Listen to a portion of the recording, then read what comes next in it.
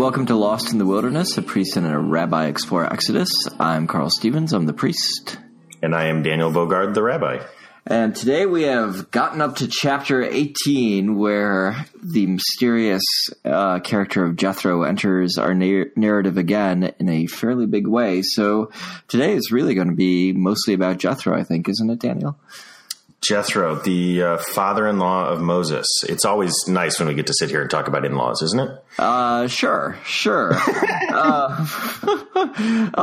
Quite a good father-in-law as far as father-in-laws go, I think. Yeah. This is true. Yep. This is true.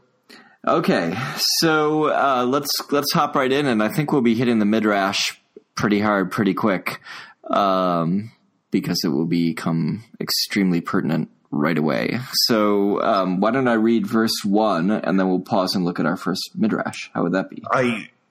That sounds good. Though the only thing I would throw in there is when it comes to in-laws, this is one of the wonderful differences between Hebrew and Yiddish, where they have the same word, but they really mean different things. So in Hebrew, the word for in-laws is machatonim. Just means in-laws. But when you say the same word in Yiddish, it means in-laws, not in a nice way. Interesting. So Yiddish culture has more trouble with in-laws than other parts of the Jewish world?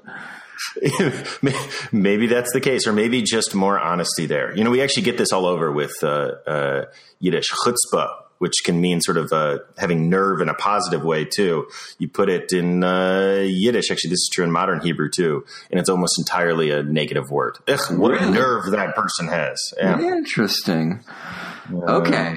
All right. But I think Jethro has the non-Yiddish sense of being an in-law, right? I mean, well, we can talk about this as we go forward, but I don't think Moses is particularly frustrated with him or sees him as problematic.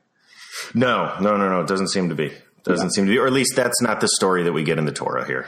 Right. Maybe there's a backstory somewhere. We don't know what Moses complains to Zipporah about back in their tent. Exactly. We don't complain about our in-laws on Lost in the Wilderness. That's policy, or in Exodus. Yeah, exactly. That's part of our extensive list of policy for this podcast. Yeah, we do that only when we're done recording. Yeah, we're very rule bound. I don't know if our listeners have figured this out yet, but for Exodus that makes sense. So intense about our structure, never getting off on tangents. That's right. That's our style here. Okay, verse 1. As Jethro, priest of Midian, Moses' father-in-law, heard all that God had done for Moses and for Israel, his people, that the Lord had brought Israel out of Egypt. Okay, I always sort of like this opening, right? Because it reminds us that in the ancient world, when you're living in different places, it takes time for the news to spread. And what news is somewhere between fact and rumor. Not only in the ancient world, here in our world, it takes no time, but news is still somewhere between fact and rumor. Amen. Unfortunately, yes, yeah. Yes. So, what is it that he's hearing? Right, he's heard all that God had done for Moses and Israel. So he's hearing, I guess, about the Red Sea. The Midrash says about Amalek. Not about the plagues, though, which seems a little odd. One would think that people would hear, oh, by the way, all these calamities are befalling the Egyptians, and it's because they won't let these weird slaves they have go, and this strange guy with a cool staff keeps inflicting things on them. But that doesn't make it into the Midrash. It does not make it into the Midrash, but I like your point. Yeah, that does seem like something that would stand out. Yeah. But maybe it's because do the Red Sea and Amalek actually loom larger in Judaism than the plagues themselves? Yes. Interesting. I had never thought of it that way. Yeah, the plagues are really important in terms of the story that we tell about the Exodus, particularly at Passover. But yeah, they're not a part of the broader Jewish imagination, and certainly they aren't nearly as important in what I think of as sort of the Jewish ethical code that emerges from the Exodus story. Whereas the Red Sea and in particular, the battle against Amalek become pretty central.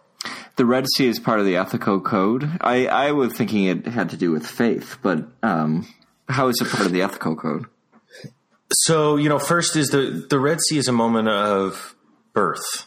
And really becomes understood as a birth canal of sorts for the Jewish people. That once you're on the other side of that sea, there is something new that has happened. It is the formation of this people. I guess there are sort of twin moments of birth.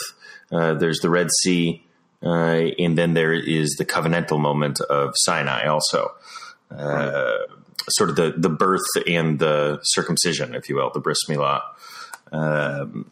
One being sort of natural that happens, and the other being a mark of covenant. But we also get all sorts of meditations on the significance of the Red Sea. I think we talked about the midrash of the angels trying to celebrate as the Egyptians are drowning in the Red Sea, and how God rebukes them, saying, "How dare you celebrate while my creation is drowning?" Mm-hmm. And that becomes really a central understanding for Jews of how we balance our own stories of thriving and survival with the suffering that happens to others around us at times. Okay, so there's the ethical component. There's the ethical component. How do we relate to the world that is not us? And it's the same question for Amalek, too. So, yeah, interesting. Okay, so these are the things that Jethro has heard. Not that all these miracles happen in Egypt, but this new people is being birthed, and they are asking or involved in these very complicated ethical questions. So Jethro may be responding to some ethical news, but we also have a midrash from 12th century Spain that implies he's responding to something else as well. Yeah, so we're going to look at Nachmanides, not to be confused with Maimonides or Rabbi Nachman. Always good to get ourselves confused here for a moment. Right. So Nachmanides writing in 12th century Spain, but what makes him sort of unique is he's writing in Christian Spain. Most of the sort of great Jewish thinkers that come out of the Spanish experience come from the Muslim world, or actually tend to be pretty dismissive of the Christian world. Nachmanides, on the other hand, is really very different. He's in dialogue pretty clearly, as is his community, with Christian thinking. And I think one of the ways that this is impacted is a real emphasis on looking at spirituality rather than politics. Now, the other piece, too, is his community is experiencing massive upheaval. We're seeing the reemergence of Catholicism in Spain, brought literally by the sword. And at the same time, the moderate Islam, which had been in southern Spain, is disappearing as a more radical form of Islam comes in from North Africa. So this sort of golden moment, this golden age is collapsing in on them. And I think part of that is this, part of the result of that is this turn towards the spiritual. Mm-hmm. So, the real interesting thing for me here is Nachmanides, he takes Jethro, the quintessential non-Jew in the Torah, in this story of Exodus. And he says that Jethro is the one that teaches Moses the lesson that Moses gets so lost and so focused on the political idea of the Red Sea, and the political idea of Amalek, right? The real world version, that he's missing the fact that these are actually spiritual understandings that are happening within us, that there is an Egypt that all of us are trapped in that we need to make our way through, and that there is an inclination within each of us to target the vulnerable that must be fought. Right. So these become the great lessons of Jethro to Moses. Well, I of course love that because that's my preferred reading of the text. But I don't want it to be entirely colored by my prejudice going forward. So pull me back if I go too far, Daniel. Okay. I look to you. Okay, the rope is tied. I'm ready. Okay. Ready to do so. Okay, very good. All right. So, but let's keep two things in mind as we go forward. One is that this might be political, ethical, and two, that it might be spiritual. So moving on to verse 2. Moses' father-in-law took Zipporah, Moses' wife, after her being sent away, and her 2 sons, one of whom was named Gershom, for he said, "A sojourner I have been in a foreign land," and the other was named Eliezer, for the God of my fathers was my aid and rescued me from Pharaoh's sword. So we covered this in Bible study at St. John's a week or two ago, and one of the questions was, why were Zipporah and Moses' two sons not with him all along? Yeah, it's a good question, right? I mean, I guess in my head, it's always been the idea that it wasn't safe for them back in Egypt. Uh-huh. Right? They're being protected. Moses is doing something pretty dangerous here, right? He's going back to the place where he killed someone. He doesn't know what's going to happen. He doesn't know what's going to happen to his family. And the protections that he always had as a prince of Egypt certainly are gone now. Were there other thoughts that emerged? Well, there seems to be a midrash here from Makilta, Rashi. Well done. Yeah. When God said to Moses and Midian, "Go, return to Egypt," Moses took his wife and sons. When Aaron later met with him at the mountain of God, he said to him, "Who are these?" Said Moses, "This is my wife, whom I married in Midian, and these are my children." "Where are you taking them?" asked Aaron. "To Egypt," said Moses. Said Aaron to Moses, "We are grieving over the ones already in Egypt, and you propose to add to their number?" So Moses said to Zipporah, "Return to your father's house." And she took her two sons and went away. So basically, Zipporah and the boys were not there in Egypt throughout any of the plagues or any of the miracle working or anything else. No, they totally miss it. Though I'll tell you what just stood out to me here is, if we take this midrash, one of the themes of this chapter is that Moses really needs other people's help. He just doesn't have a lot of derech eretz. He doesn't have like a lot of practical sense, right? He's going to bring his kids into a war zone. Yeah. Yeah. And he thinks that he can be the entire bureaucracy of the government for this people of 2 million. Right. Well, he's been trying to be so far, but yes, he does not seem to be a great organizational man, No. I mean, it's interesting. You almost have a model here of Jethro as community organizer. He's the one who's going to put in place the structures that are needed. Yeah, and invest in the other leadership. Yeah, which is pretty cool. So, does that apply to the ethical, political dimension, or to the spiritual dimension, or to both somehow? Oh, I don't know. Think through that with me. What would that look like in terms of the spiritual dimension here? Well, I think a big part of spirituality is learning to let go of control. Most powerfully to acknowledge that God is in control and we are not. But one way you do that is through practice with other people. So Moses is being called to let go of control of his position of prominence and power, or his sole ownership of that position of power and prominence. So perhaps that's part of it. There's a contraction that has to happen, right? Moses has to make space for others. Right. And although we don't often think of that maybe as a spiritual thing, I think it just certainly is, right? That kind of learning to agree that you can be wrong, or that you are not the sole possessor of the answer for your community. It's also a model of the sort of classic mystic spiritual understanding of God within Judaism, which is that in order for creation to happen, it first took a moment of tzimtzum, a moment of contraction for God.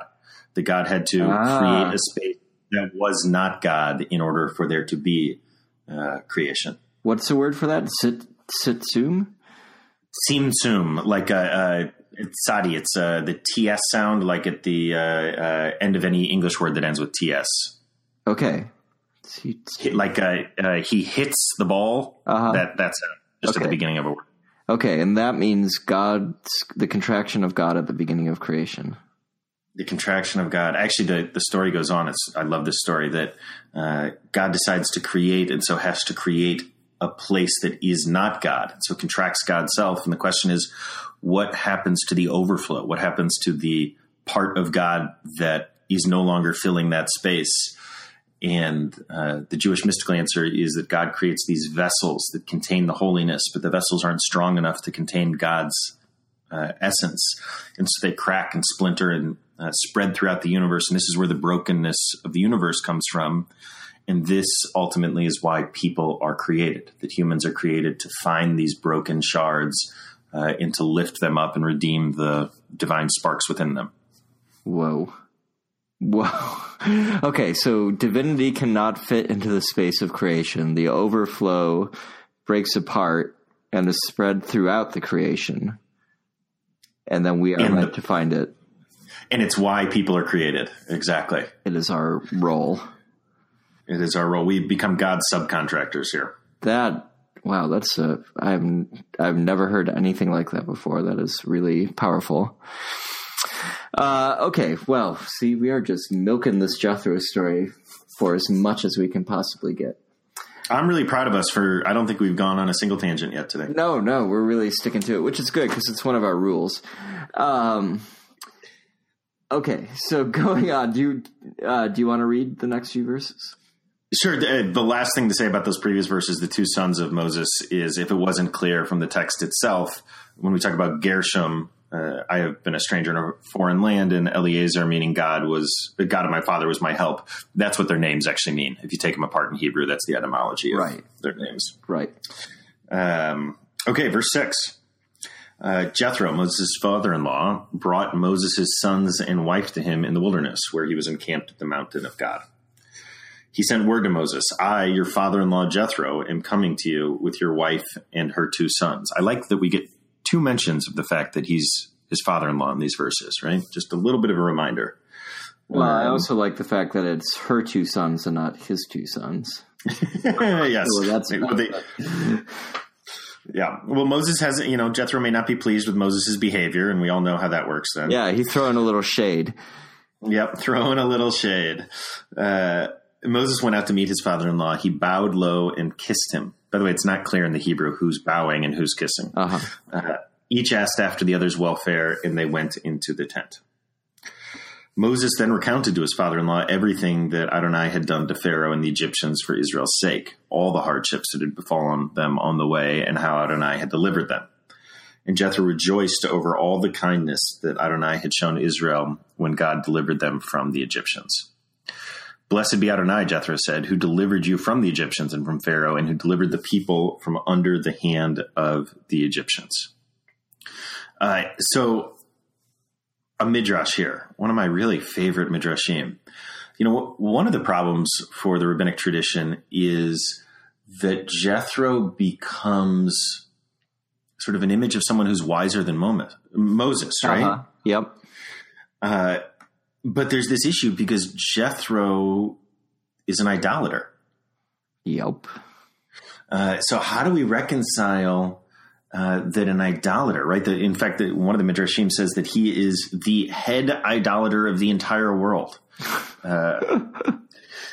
This is an elected position, very clearly. Yeah. Lots of support that Jethro has. And so actually this, I think, is one of the craziest midrashim I know. It says that when Moses asked for Tzipporah's hand in marriage, Jethro made a condition. He said, your first son must be allowed to worship idolatry. Which is crazy because according to the rest of the rabbinic tradition, by this point, Jethro has already converted. Okay. Right? So if he has already converted and he's joined the Jewish people, or at least is worshiping the Jewish God, why the heck would he ask that his grandson be an idolater? Right. And one of the answers that's given here, and I love this, is that it's pedagogical. Jethro has gone through the experience of discovering the truth himself, and he's learned how much more powerful it is to discover something than it is just to be told that something is true. Right. So he wants Gershom to have the experience of discovering the truth by going and trying out anything he wants to try out. So basically, yes. Gershom is on a kind of theological or spiritual Rumspringa. Exactly. I'm having flashbacks to that bowling movie. Well, I haven't actually seen that, but yeah, I should. Kingpin, right? Kingpin. Yes. Kingpin, yes. Yes. Okay. So what's interesting to me about this is one of the questions about Christian baptism, and in some ways Christian confirmation, I think is probably a question for any religion that has marked rites of passage and belonging. I wonder, actually, is this a question for Jews? I mean, are there people who say it's okay if you don't have your bar mitzvah now when you're not ready? Wait until you're ready, or is that just unheard of? No, I think it's more and more a part of American Judaism because, really for the first time in history, being Jewish is a choice in the United States. Mm-hmm. And that's never been true of Jewish history before. It's always been something that is forced on you from the outside.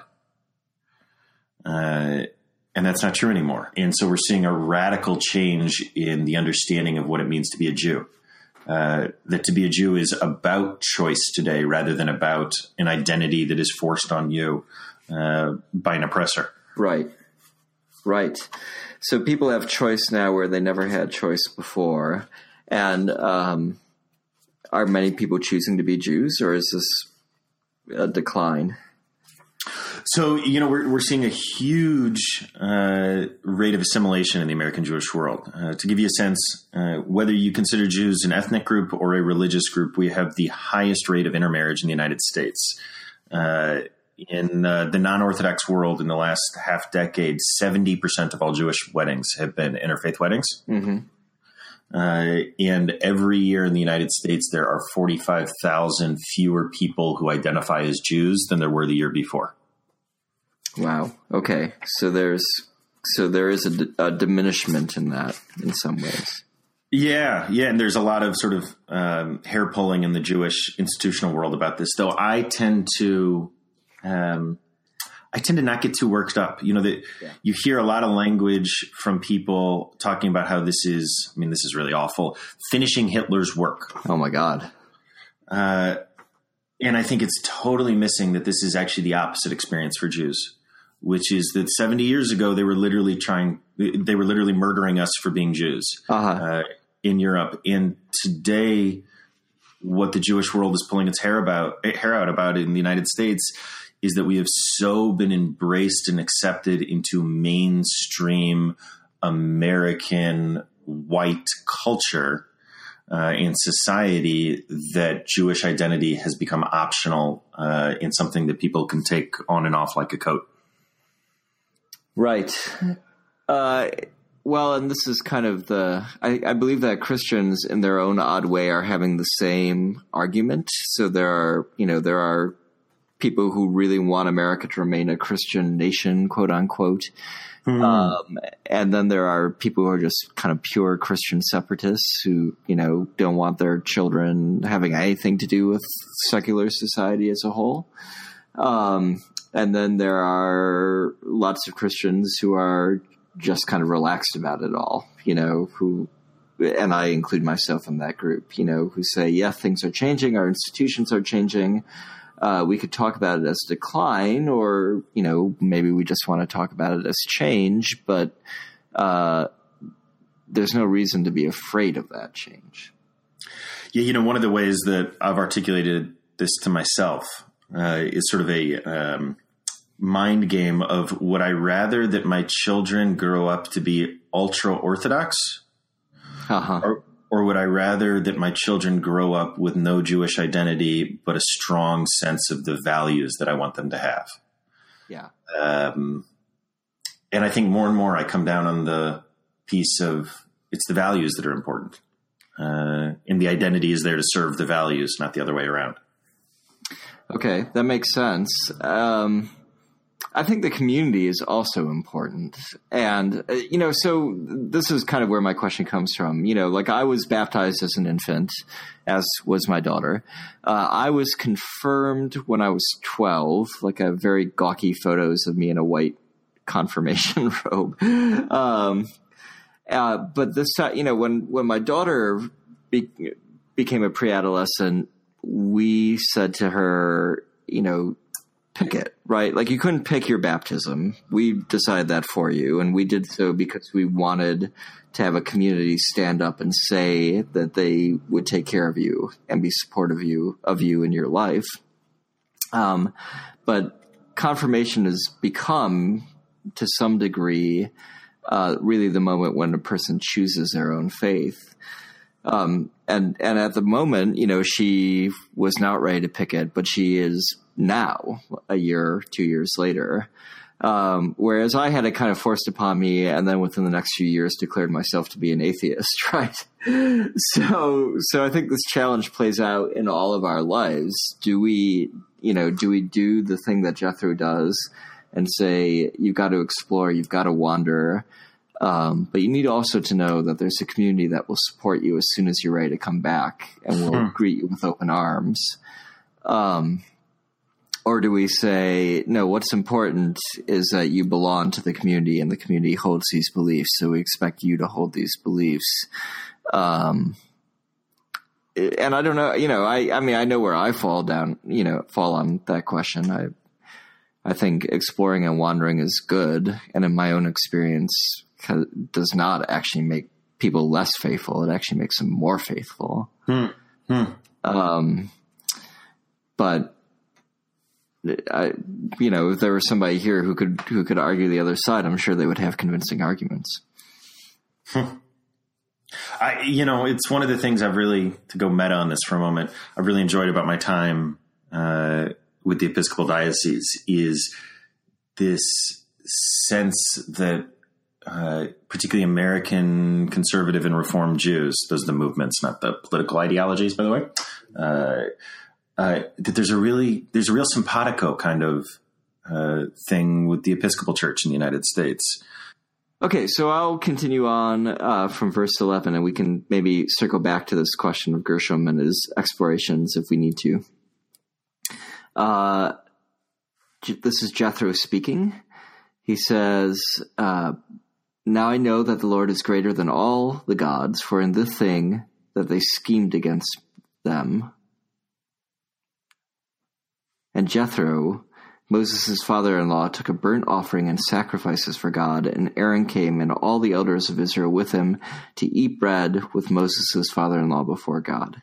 Danny, what's your translation? That's a weird translation. Yeah, I was just looking at that too. My translation says to partake of the meal, but yours is better. Lechol lechem, to eat bread. Okay, but what about verse 11? Now I know that the Lord is greater than all the gods, for in this thing that they schemed against them. What does yours say? I don't quite get that. Now I know that the Lord is greater than all the gods, yes, by the result of their very schemes against the people. Ah, okay. I was thinking about the next verse, this idea of the burnt offering, the sacrifices, and the meal. This is one of those things that sort of rocked my world. I always thought of sacrifices as being these animals that are burnt up and offered to God. Mm-hmm. But really, the much better way of understanding sacrifice is barbecue. Yeah. This isn't being burnt up to God. The smell goes up to God. The meat goes back to you. Yeah, somebody actually mentioned that at Bible study last night. They're like, what about if you take an animal and you sacrifice it, then a lot of people are going to go hungry.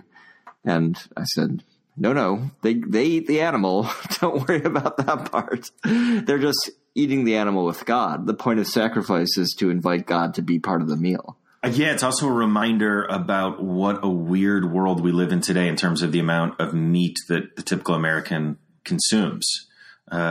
Which is that it used to be in the ancient world that meat was so valuable that whenever you would slaughter an animal, you would do it as a special sacrifice. Spoken like a true vegetarian. It's true. You can hear the screams of the broccoli stalks in my refrigerator. So verse 13. And it happened on the next day that Moses sat to judge the people, and the people stood over Moses from the morning till the evening. And Moses' father-in-law saw all that he was doing for the people, and he said, "What's the thing that you're doing for the people? Why are you sitting alone while all the people are poised over you from morning till evening?"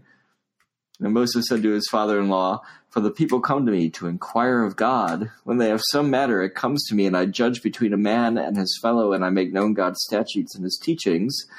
And Moses, his father-in-law, said to him, "The thing that you're doing is not good. You will surely wear yourself out, both you and this people that is with you. For the thing is too heavy for you. You will not be able to do it alone." All right, I just love this. I love the thing you are doing is not good. He's just laying it down. There's no pulling of the punches here. Yeah. Actually, there's a tradition in Judaism that says that this chapter didn't originally exist in God's plan for the Torah. Okay. It comes from, there's a spelling variation. There's two different spellings of Jethro's name within the Torah. In some versions, there's an extra letter that's added, a silent letter. And the rabbis say that this letter is added because there was this whole chapter that was added to the Torah on account of Jethro. That this lesson was so significant that even though it wasn't in the original plan, Jethro's contribution must be added so that it can be preserved for future generations. Huh. So Jethro is actually editing the text. It's, at some level, Jethro, the non-Jewish priest of Midian, is the redactor of this text. Yeah, really interesting. Yeah, okay. All right, so he's laying it out to Moses and saying, "What are you doing?" And I think we might join him in that. Yes. Because we're dealing with several million people here and a single person trying to decide all the cases. No wonder it takes them 40 years to wander through the wilderness. Yes. They have to stop every day, for like a week-long judicial session for everybody to get all their crabbiness out with each other. Yep. Okay. Now heed my voice, Jethro says in verse 19. "I shall give you counsel, and may God be with you. Be you for the people over against God, and it shall be you who will bring the matters to God, and you shall warn them concerning the statutes and the teachings, and you shall make known to them the way in which they must go, and the deed which they must do. As for you, you shall search out from all the people able, God-fearing men, truthful men, haters of bribes, and you shall put them over chiefs of thousands, chiefs of hundreds, chiefs of 50s, and chiefs of 10s, and they shall judge the people at all times, and so every great matter they shall bring to you, and every small matter they themselves shall judge, and it will lighten from upon you, and they will bear it with you." So as a Christian priest reading this, I see it as like a kind of ordination of these officials or something. But I doubt it thought of that way in Judaism, right? Like, so this brings me to a question I've long been wanting to ask you, which is where does a rabbi's authority stem from in Judaism? So rabbi, we use the phrase ordination, but it's not the ordination in the same sense I think that Christians often mean it. A rabbi is simply an academic degree. Sort of like PhD. Actually, what it's most similar to is judge. Technically, what it means to be a rabbi is someone who has been trained and authority has been vested in that person to make Jewish legal rulings. So basically, this is it then. This passage. Yeah, I guess it is. Huh? I hadn't ever thought of it that way. Yeah. I always think of it. This becomes one of the 7 commandments that Judaism says are incumbent upon the whole world and not just upon Jews. As a general rule, the 613 commandments that Judaism says there are only are binding to Jews. Okay. But there's 7 commandments, one of which is the obligation to create true courts of justice. Huh. What are the other 6? Oh, let's see if I can get these. Yeah. The other unusual one is that there has to be kindness to animals. You can't tear a limb off of a living animal. That you have to, if you're going to eat meat, you have to kill the animal properly. Okay. And the other 5 after that are straight out of the 10 Commandments. They're prohibitions against sexual immorality, against murder, against idolatry. Really, idolatry? Yeah. Huh. No, idolatry. Go ahead. No, you go. I was going to say idolatry here is not meant necessarily in the sort of classic sense of do you literally have idols, but instead, do you hold up human beings as being God? Okay. So that's because I was going to say, if being monotheistic and not having idols and worshiping the one God is supposed to apply to everybody, doesn't that really in a certain way make us all Jews? So then to say that there are 7 commandments that apply to non-Jews and have like the big one be one of them, I don't know. From our current situation in time and space here in the 21st century, that one seems odd. Yeah. Though if we think of idolatry as making God in our own image, it's certainly as significant of a commandment today as it ever was. Yeah, that's true. That's very true. Okay, so setting up good law court is just essential for all humanity to get by. Is what they're saying. Yeah, and that's Jethro. Okay, and as a rabbi, your authority in some way draws from that. You interpret the law to the community. Yes, exactly. Okay. But for instance, there are no rites that a rabbi is required for. You don't need a rabbi for a wedding. You don't need a rabbi for a baby naming or a bris. You don't need a rabbi for any of these things. A rabbi is simply the knowledgeable person who knows how to do those things, not someone who is required. And a rabbi can be anyone. So you don't have to be of any particular tribe or anything like that. Nope. Don't need to be a Levite. No, you can be born a Jew. You can be a Jew by choice. For most of the Jewish world now, you can be a man. You can be a woman. You can be trans. You can be whatever. It's a statement of learning, not of anything else. Okay, and there is no rabbinic succession. Like you wouldn't say, I'm a rabbi in the lineage of so-and-so.